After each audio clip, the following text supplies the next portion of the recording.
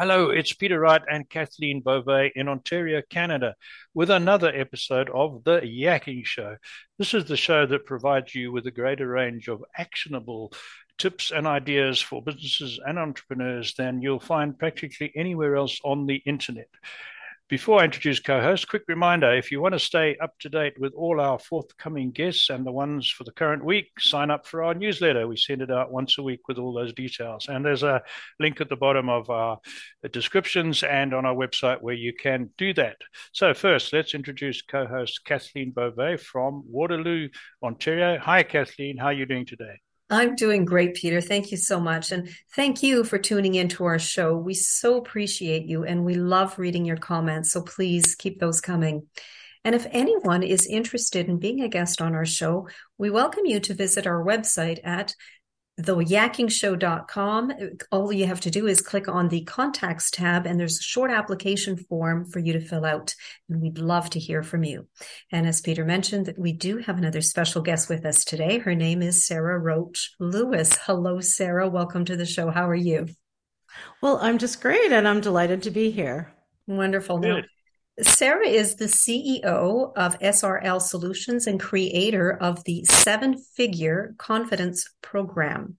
She's a business strategist that has helped women build scalable businesses without feeling like they have to work 24/7. I can't wait to delve into this topic with you, Sara. But first, for our audience, can you please give us a little bit about your background and what motivated you to help women in particular to build successful businesses? Well, thank you for having me. And in terms of what motivated me in particular to this business is a long background in the not-for-profit sector, actually. I worked for a feminist organization for almost a decade. And what I realized when I was ready to leave that is that what's really important to me is working toward gender equality, and that can happen in many, many different ways. You don't have to work for a feminist organization in order to work toward gender equality. In all of the work that I did, one of the things that became clear over and over and over again is how important it is for women to have their own money, their own wealth, and their own voice. And business allows for all of that to happen. Right, right. Mm-hmm. And I got to jump in as an old white male. I can't argue with anything you said. I support you 100% in that. So, Wonderful. Go ahead, Peter. me. Okay, so I have a lot of the concerns that you have, and I've been around a long time, and I've employed a lot of women both in the corporate sector and fewer in numbers in my own businesses, and I am aware of the specific problem. But a lot of that was a long time ago. Let's talk about today, Sara. So, what are the biggest single problems facing women entrepreneurs right now, would you say? Well, there are a number of challenges that women entrepreneurs face. Access to funding is often one. And then, another big issue that women face is confidence, which is, kind of hilarious, but it continues to be, an issue that women face. And then there are the normal issues that regardless, business owners face, and that is challenges around HR, challenges around leadership, figuring out your own leadership, figuring out your own vision for your business. So some of them are I would say, the experience of being a woman are specific challenges that women face when they're running their business. And then other challenges that women business owners face are similar to men as well. Okay. Sorry, can I just pick up on the very first one you mentioned, access to funding? Do you find that financial institutions have tougher standards for women entrepreneurs than they do for men? Well, it depends on, yes. The short answer is yes. Okay. And when we look again historically, the reality is, Peter, that if we pull back to the very big picture around business, women have been running businesses since the beginning of time. But the world of business is created for men, inspired by military strategy, and supported by women at home doing everything else. So when we think about the language that we use, that militarized language, is that the hill that you want to die on? What is your chain of command? You got to bite the bullet and go and do the thing that's hard, right? So when we think about our business language, it is infused with military language. And that comes back to when we think about, from a strategic perspective, the art of war, widely considered the Bible of business strategy. So we know that there's this world that doesn't resonate with women. Women are not so much about not only that language, but what that represents. It represents competition and winning at all cost, and kill your enemy, and go hard and exploit weaknesses. That's not the kind of business that women are interested in running. We're really more about competition and collaboration. We're really more, it's a very different kind of business. And so when we look at what some of those challenges are, so going back to that, historically, this has not been a space for women. And if we look at both in Canada and the US, the rules around what women can do in their businesses has really only changed, in my lifetime. So in the US, it was not until the 80s where women needed to have their husband's name on their business loans. So historically, financial institutions are not used to dealing with women-owned businesses. Part of the challenge as well is the kinds of businesses that women run. Sure. So women are more likely to cluster their businesses around service-based businesses, the helping profession. When we look at investable businesses, as in looking for angels, VC funding, those kinds of places where women are at about 4% of VC funding goes to women. Part of that challenge is women don't start businesses that are investable in that same kind of way. Sure. And so what we want to be thinking about is how do we encourage women who are running the kinds of businesses that they want to expand their thinking and to be thinking differently about their business? Okay, good. Oh, interesting. Kathleen, back to you. Why don't you talk to us about the services that you offer at SRL Solutions? Sure. So I really focus on supporting women to grow their businesses. 86% of women-owned businesses make less than $100,000 a year. And that is the hardest stage of business because we don't have a ton of money to outsource or to do all the things that we need to do. And we start our businesses for flexibility, for freedom, and really to put our sort of unique spin out into the world. What we end up finding is that we're stuck doing administration and bookkeeping and all of these things that are not our unique skills. So I really focus on supporting women to get out of that phase as quickly as possible. And by doing that, thinking about what do we need to do in order to grow our business? Well, we need to know what our vision is. We need to know where we're going. We need to know how we're going to get there. What is our plan? And we need to know what kind of leader we are in all of this. So I really focus on teaching people how to plan. So often, women come into businesses because of their special skills. And then they say to me, I don't know anything about business. It's like, well, that's okay. Those are all learned skills. So that's what I teach people is the, entrepreneurial planning. How do we ensure that we're baking growth and success and flexibility into our business? Mm-hmm. Okay. Lots in there. Yeah. So on your website, you mentioned some particular problems women entrepreneurs experienced during and since the lockdown. Do you want to expand on that a little bit? Sure. Well, I mean, really, what the lockdown did was expose the inequity that has existed since the beginning of time. And so women um, uh, take on the lion's share of childcare, elder care, volunteer work within our communities.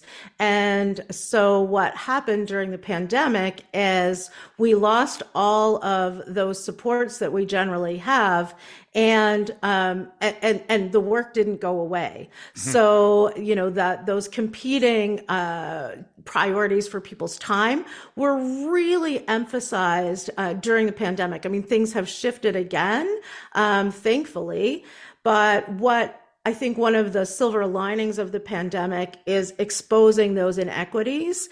And once we see them, we can't unsee them. So now it's a matter of how do we, from a personal perspective, how do we shift our world so that you know, we have more time to do the things that we want and not the things that we don't want, but also systemically from in our society, when we recognize this, then looking at how do we ensure that the systems change so that there is less inequity than there was before. Okay, with you.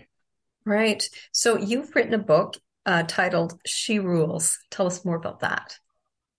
So it really comes back from that question that I continue to struggle with, and that is, why do women feel uncomfortable and not necessarily confident in their business, even though they're the ones who created it? And that's where I came up with this, you know, really looking at, well, what is that all about? Yeah.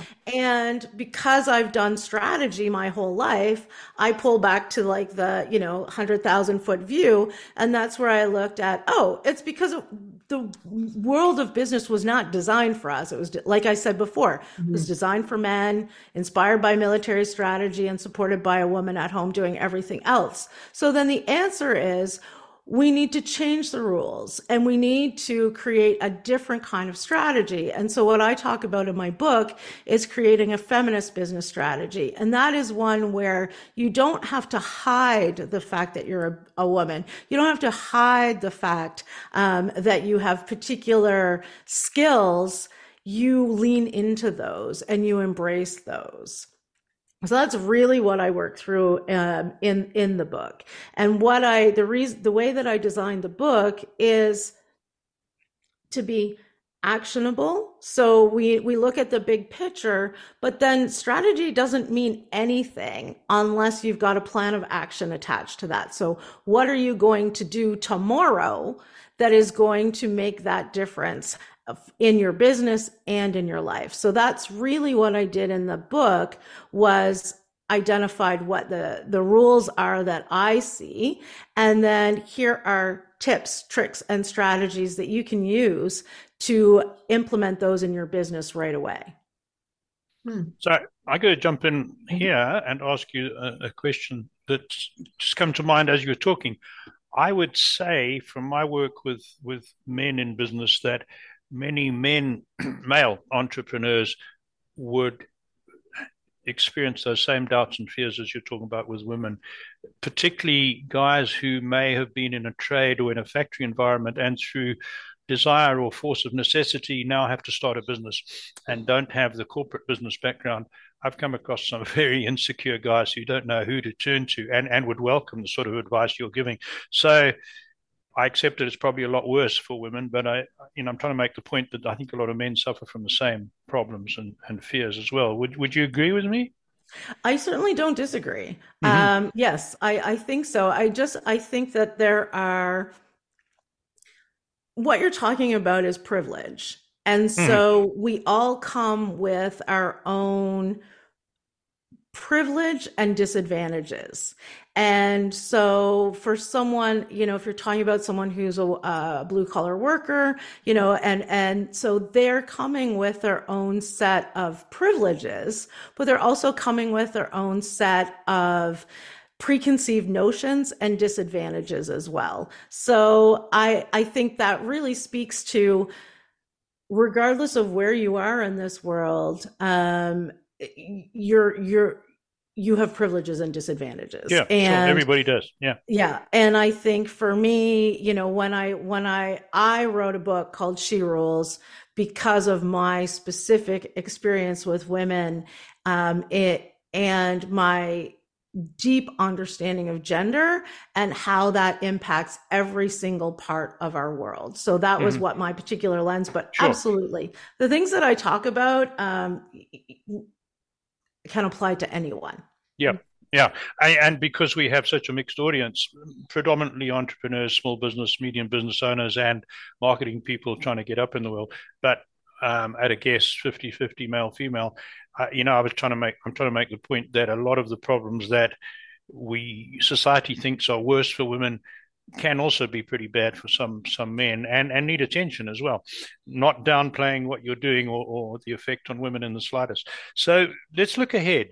Now, in this post-pandemic landscape, you mentioned the point things are coming back to normal, but they're not all back to normal.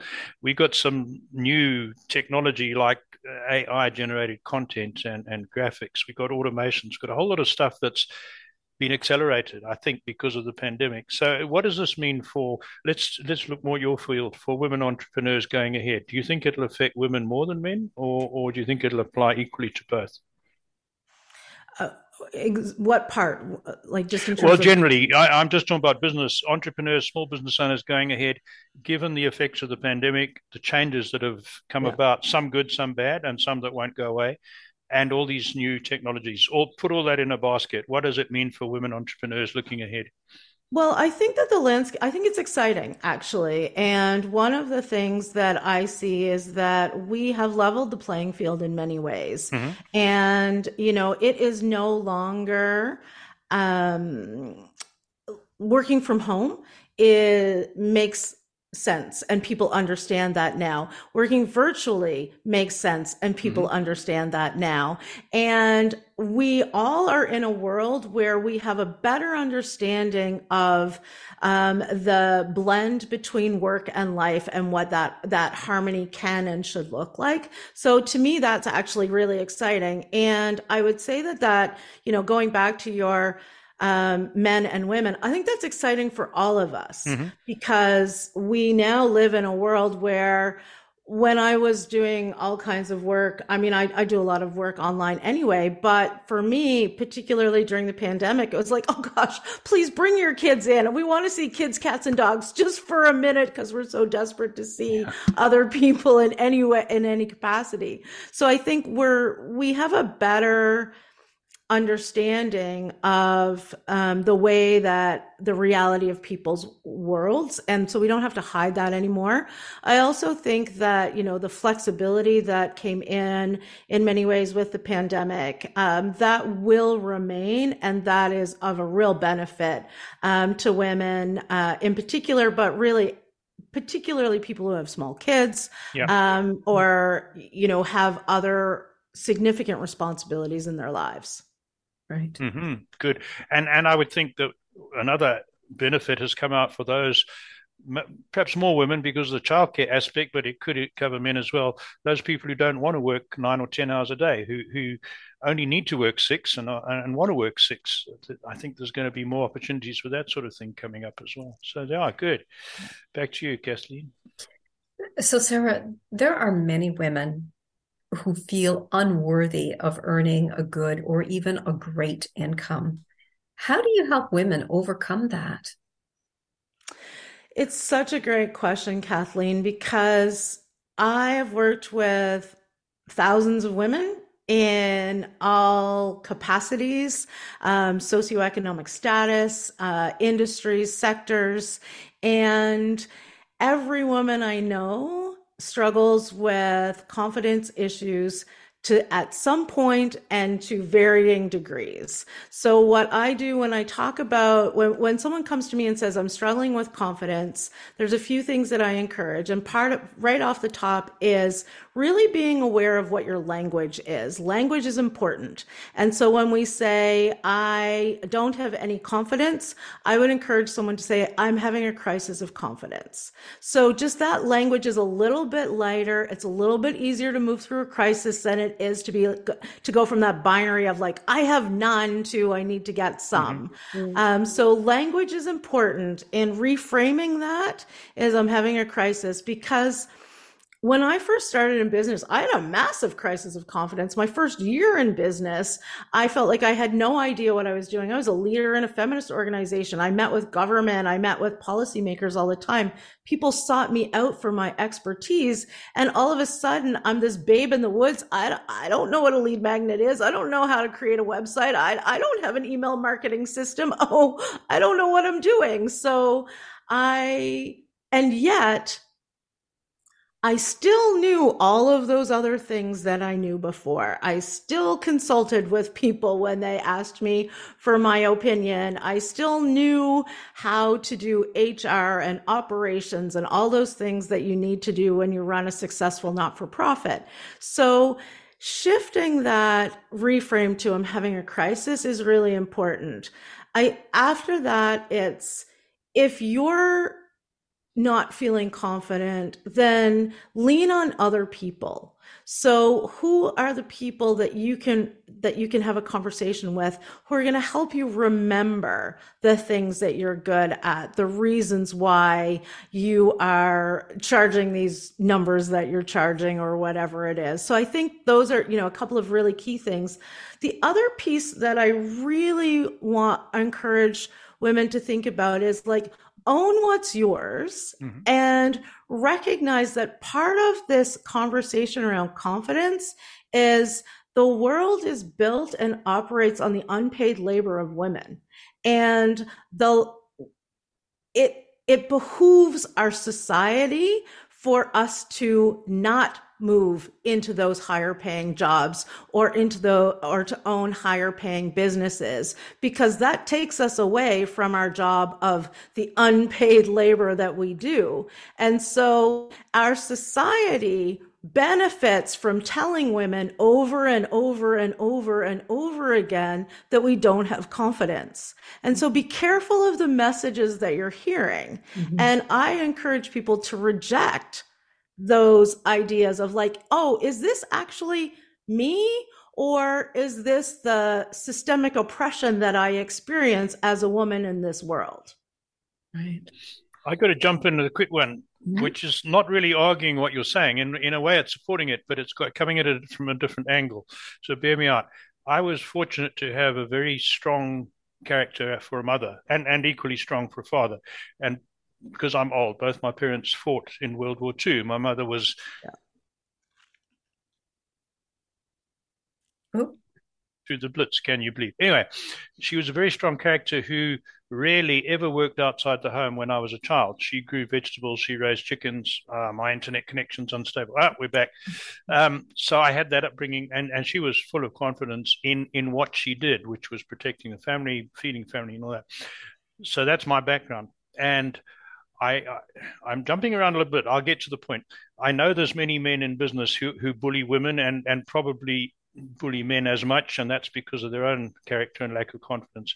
It's been my observation for most of my working life that I don't detect, and many other men in managerial positions don't detect the lack of confidence that the women themselves feel. And I've said this to Kathleen, and I've said it to virtually every woman I've ever employed or met in business.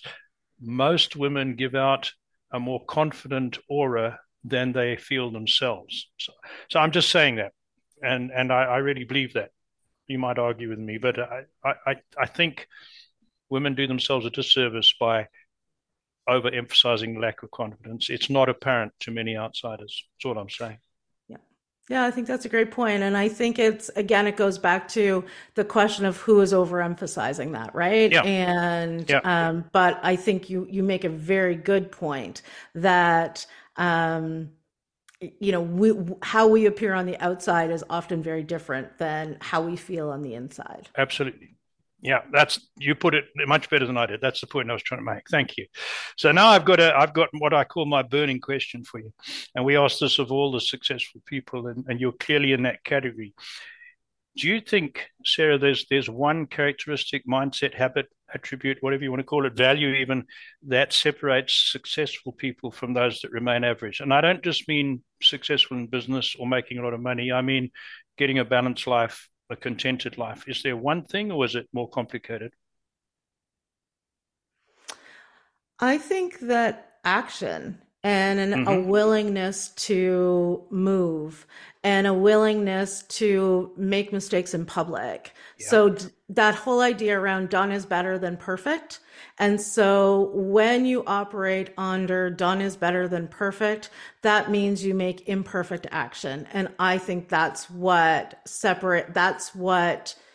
builds successful businesses and successful people. Mm-hmm. Yeah, very good. Excellent. Excellent. Thank Well, you for that. yes, we're running a bit short on time, but how can people contact you, Sara? Well, you can always find me on Instagram at sroachlewis. And then my website is sherules.biz. And you can find all kinds of things about me and what I do there. That's great. We Excellent. will we will put that, and for audio listeners, that's all in the description. You can find Sarah's contact details there. Very Well, good. Thank you, Sarah. Sara, it's Well, been thank an you so absolute much. pleasure having you on the show today. Thank you so much, and hopefully we'll see you again sometime. And thank you all again for tuning into the show. And until next time, take care, everyone. Bye-bye. Bye.